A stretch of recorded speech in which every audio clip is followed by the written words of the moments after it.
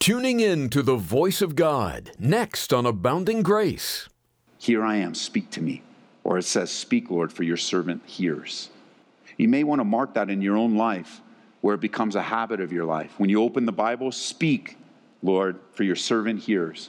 When you come to a Bible study, speak, Lord, for your servant hears. When you turn on the radio, speak, Lord, for your servant. Like when you experience life, to be open to the voice of the Lord.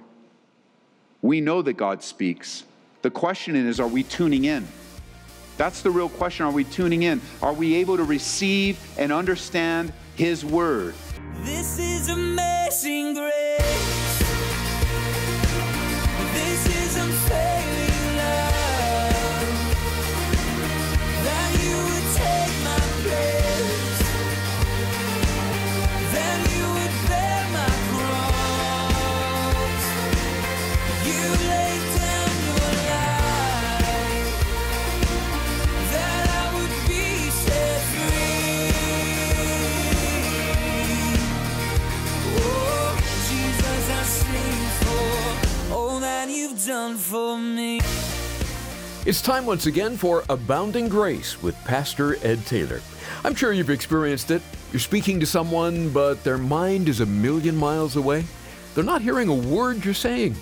You know, sometimes we're that way with God. He's speaking, but we're not receptive. As we continue our study of Hebrews chapter 12, Pastor Ed is going to have us consider 1 Samuel chapter 3. Here we receive quite a contrast between one who received God's word and someone who didn't.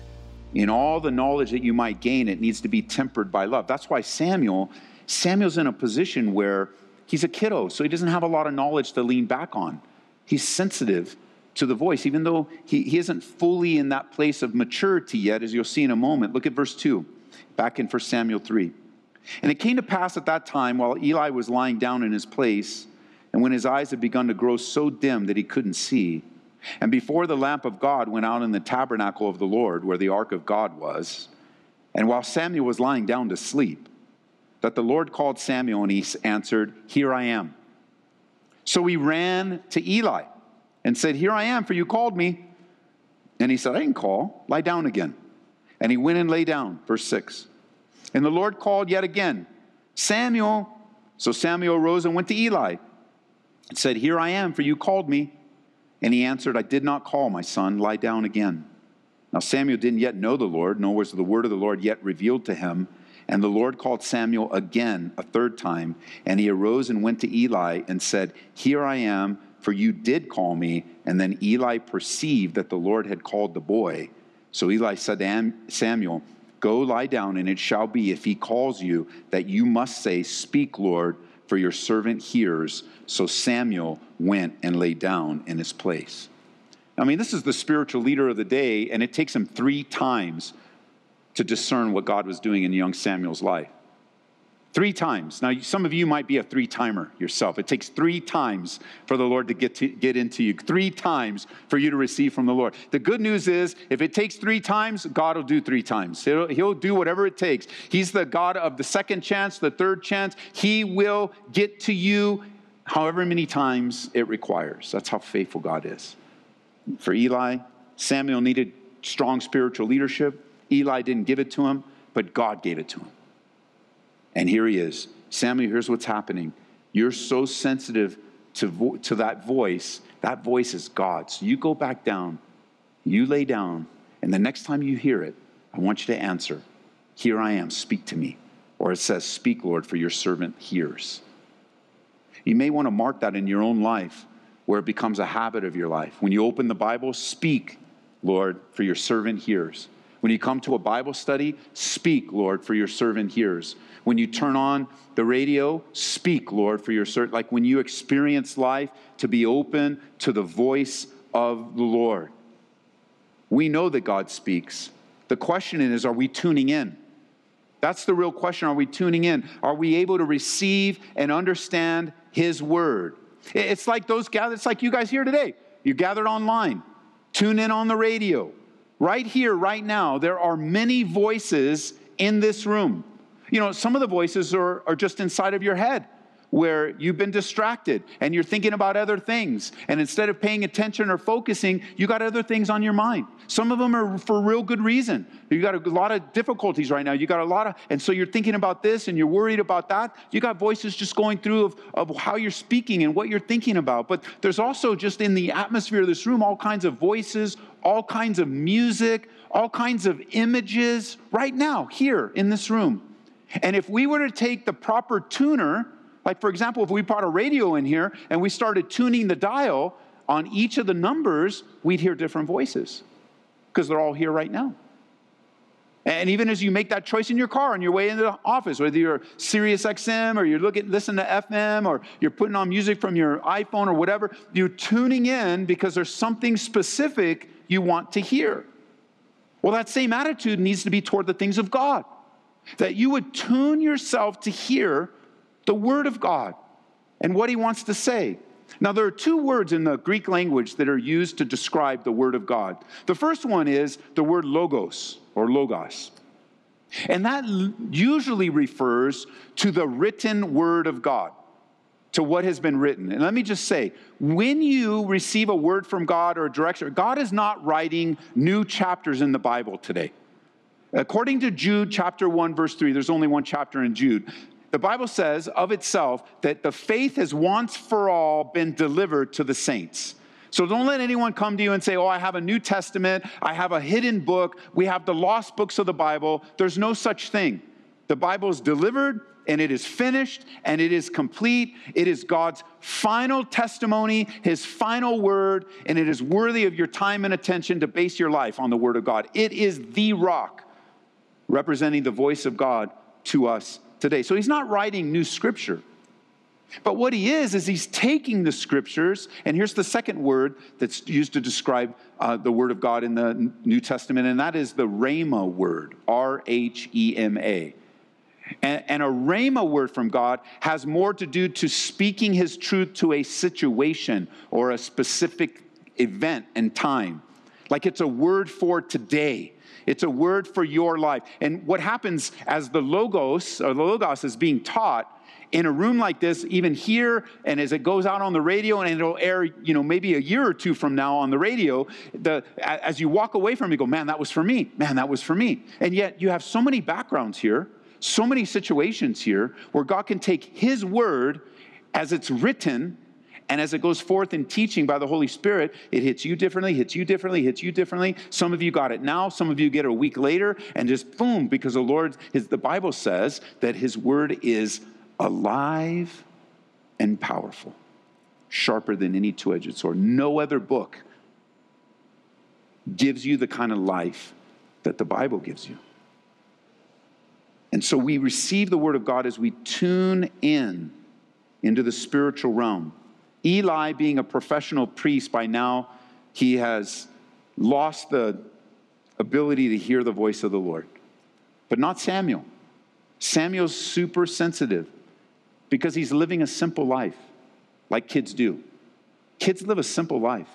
You get jealous of them sometimes, right? They're not worrying about clothes on their backs.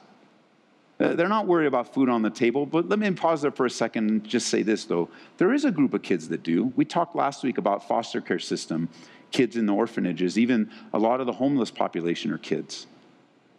And so I'm saying for us in general, kids, they just depend on their parents. Their parents take care of them. They're not worried. They're not concerned. I mean, they might sometimes feed off of your worry and concern. But if you're not worried or concerned, they're not worried or concerned, because they know you're going to take care of them. There's just a simplicity about them. And if your kids come up after a service and I get to talk to them and get down on their level, let me tell you this. If I ask your kids eye to eye, hey, can I read a Bible verse to you? They'd say, sure, read it. It happened last night. There's some kids coming up, and I was down after praying with people, and we're talking about things, and the parents are standing with the kids there, and I'm down on my knees talking to them, because they happened to be super short last night, so they were right there, and I was on my knees, and I turned around, and I said, you guys want to hear a Bible verse? And all of them, there was like 4 kids. They said, yes. So I opened up my Bible, I let them read it, I did it with my finger here, and I started reading John 3:16, but I didn't tell them where it was. I said, for God so loved the world, and I shared the gospel with them. I said, God wants you to be in a relationship with Him. He loves you. And I said, does anybody know where that verse is in the Bible? And one of the girls says, yes, I know, John 3:16. They didn't have any problem receiving from me. They were attentive, focused, they were quiet. But you and me, at times we have a hard time receiving the simple word of God. We have a hard time receiving the love of God. We have a hard time tuning in. I mean, even to some degree where we just resist it. We just fight it. We just say, no, I don't want it in my life. I want something else. Samuel went back with direction now. And parents, your kids, they want to hear the word of God from you. They will receive it from you. Oh, they may not be as nice to you as they are to me. That's your problem, not mine. I've already raised my kids. And you get those reports back. I remember those days we get the reports back from Sunday school. Oh, so-and-so is such a great kid, such a great kid. And I go home with Maria and go, man, why aren't they like that at home? Because they're kids. And parents, there's a simplicity in your child that even if they don't give you the right answers to the quizzes, you might read the Bible and go, okay, here's the question. And you ask them the question, whoa, who was up in the tree? And you're waiting to hear Lazarus up in the tree, or Zacchaeus, up in the tree. And the answer is Jesus. Everything you ask them, Jesus, Jesus, Jesus. You go, no, you're not learning it. Calm down. Because your kids are receiving the word. And it's taking root in their hearts. And they don't have to be, you're not raising kids to take Bible quizzes. You're raising kids to love Jesus. And along the way, we don't want to impose on them our adultness so that they can hear the word of the Lord. At least even in his corruptness, Eli gave a good word. And that encourages me. Notice verse 10 now. The Lord came and stood and called at other times, Samuel, Samuel. And Samuel answered just what he was told. Speak, for your servant hears. And then the Lord said to Samuel, behold, I'll do something in Israel at which both ears of everyone who hears it will tingle. In that day I'll perform against Eli all that I've spoken concerning his house from beginning to end. For I have told him that I will judge his house forever for the iniquity which he knows, because his sons made themselves vile, and he did not restrain them. And therefore I have sworn to the house of Eli that the iniquity of Eli's house shall not be atoned for by sacrifice or offering forever. And that was a heavy word to receive. Samuel laid down till morning, opened the doors of the house of the Lord, and Samuel was afraid to tell Eli the vision. And Eli called Samuel and said, Samuel, my son. And he answered, here I am.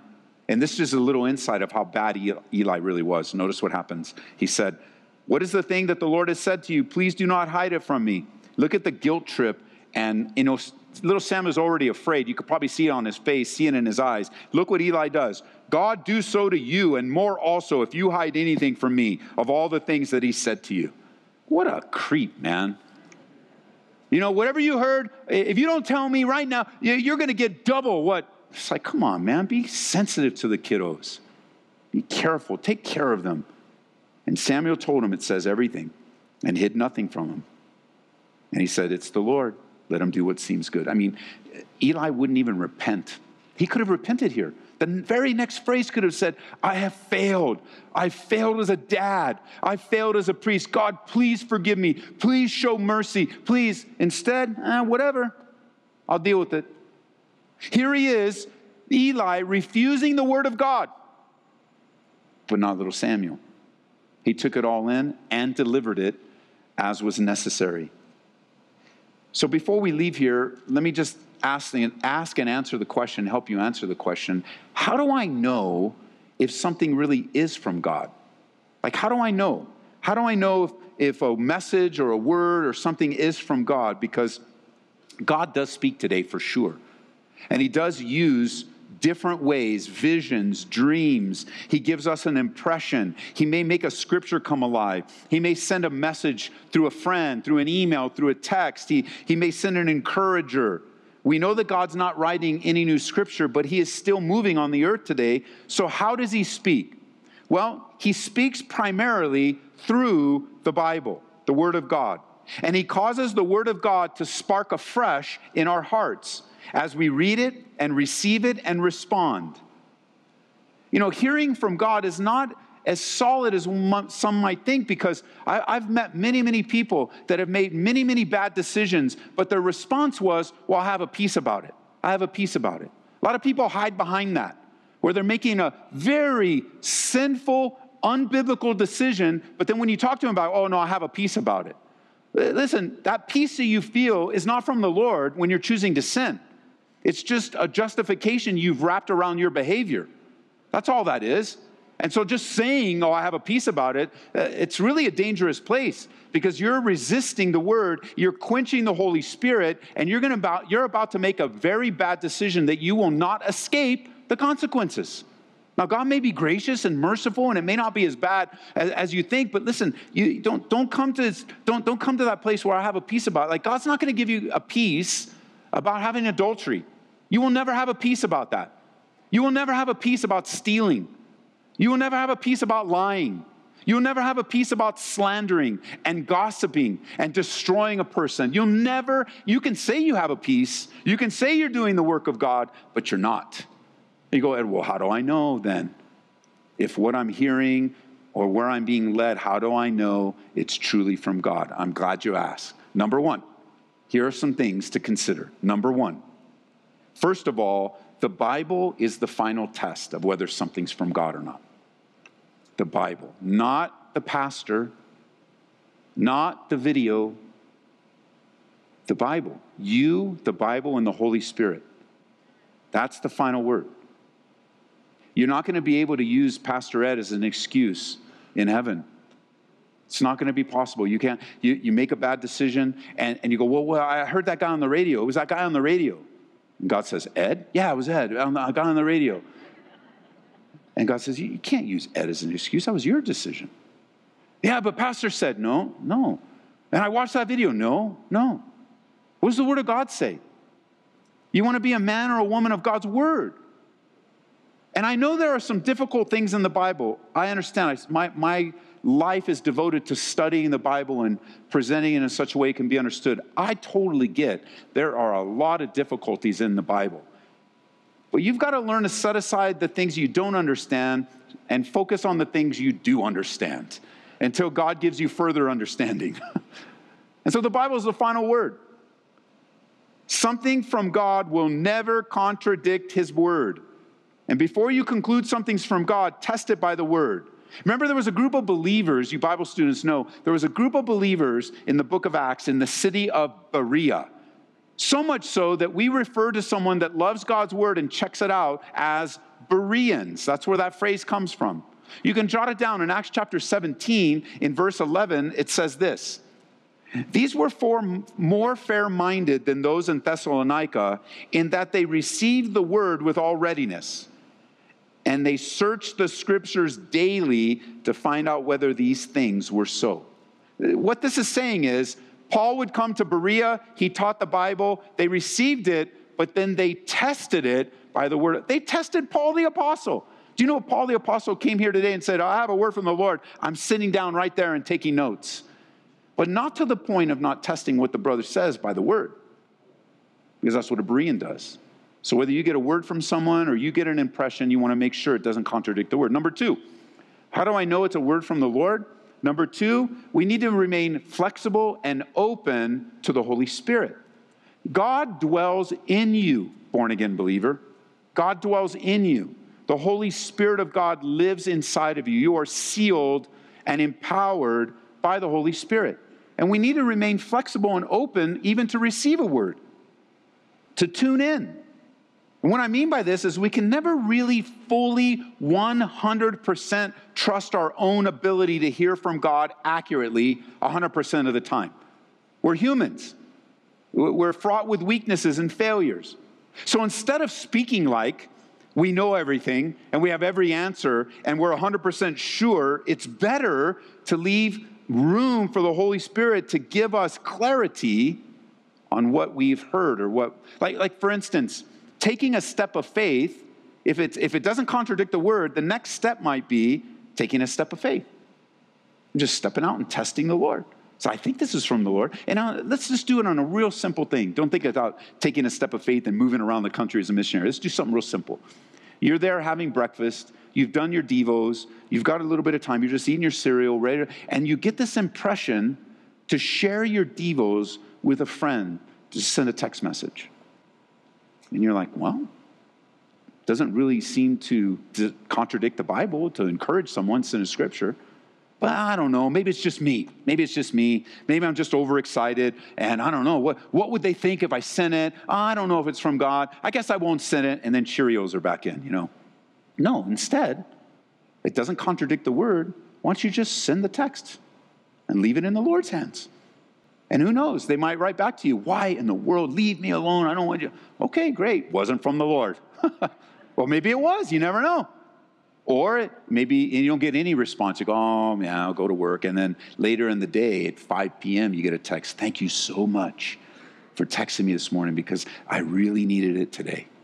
Just take the step of faith. Here's what happens. So many of us are absolutely terrified of failing and looking dumb and foolish. So we don't do anything. It's like, oh, no, I don't know. I want it to be 100%. I need to know. So we never do anything. We're so afraid of failure that we choose not to make any choice, which is the wrong choice. So you're so afraid of failing that you say, well, you know what? I'm not going to make a choice at all because I don't want to fail. But that's actually a bad choice, to not make a choice at all, because God's giving you that inspiration. Just go ahead and do it. Share it. Go there. Show up there. Give that away. Whatever it is that he's sharing with you. You don't need to be afraid of failure because, and I was listening to the radio the other day, and one of the brothers had shared this quote from Timothy Keller, and it was so good because he said something like this. He said, it's not the exact quote, but he said something like, if we really believe that God is sovereign, and that means in control of all things, and we do, 100%, then we also have to make room that in God's sovereignty, he may lead us to failure so that we can learn from failure to trust him.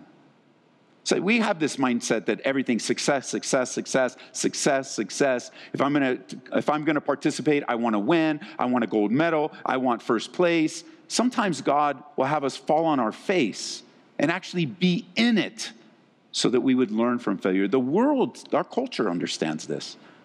Because I'm sure you've heard before this phrase that you learn more from your failures than you do from your successes. They understand this principle. It's a godly, biblical principle. So number 2, hey, man, be open and flexible and take a step of faith. If it doesn't contradict the Bible, number 1, then it may just mean you act on it, number 2. And then finally, number 3, how do I know something's from the Lord? Number 3, be careful not to lean on your own understanding, trying to figure things out. Be careful, because these all really tie together. God does want to lead you. God does want to guide you. God does want to give you faith steps so you can walk in them. Even if they're what you perceive as a success or a failure, God is in them all. He's working all things together for the good. He wants you not to lean on your own understanding and your own mind and your own knowledge. He wants us to lean on him through the thick and the thin. As if you live life sometimes like it's all on you. It's not all on you. It's all on God. You belong to him. Well, we hope you found that helpful as you set out to discern whether or not it's God who's speaking to you. And then, when you're sure it's God, receive his word into your life and obey, just as Samuel did. Pastor Ed Taylor is developing his study of Hebrews right now on Abounding Grace. To hear it again, visit our website at aboundinggraceradio.com, or you can hear Pastor Ed through our app. Simply search for Ed Taylor in the App Store or Google Play and download the free app today. We also have a podcast on Apple Podcasts. Maybe you've noticed the enemy is constantly trying to fill your mind with destructive thoughts. It could be fear, worry, insecurity, anxiety, or temptation. But you can win this battle of your mind, and author Louis Giglio explains how in his book, Don't Give the Enemy a Seat at Your Table.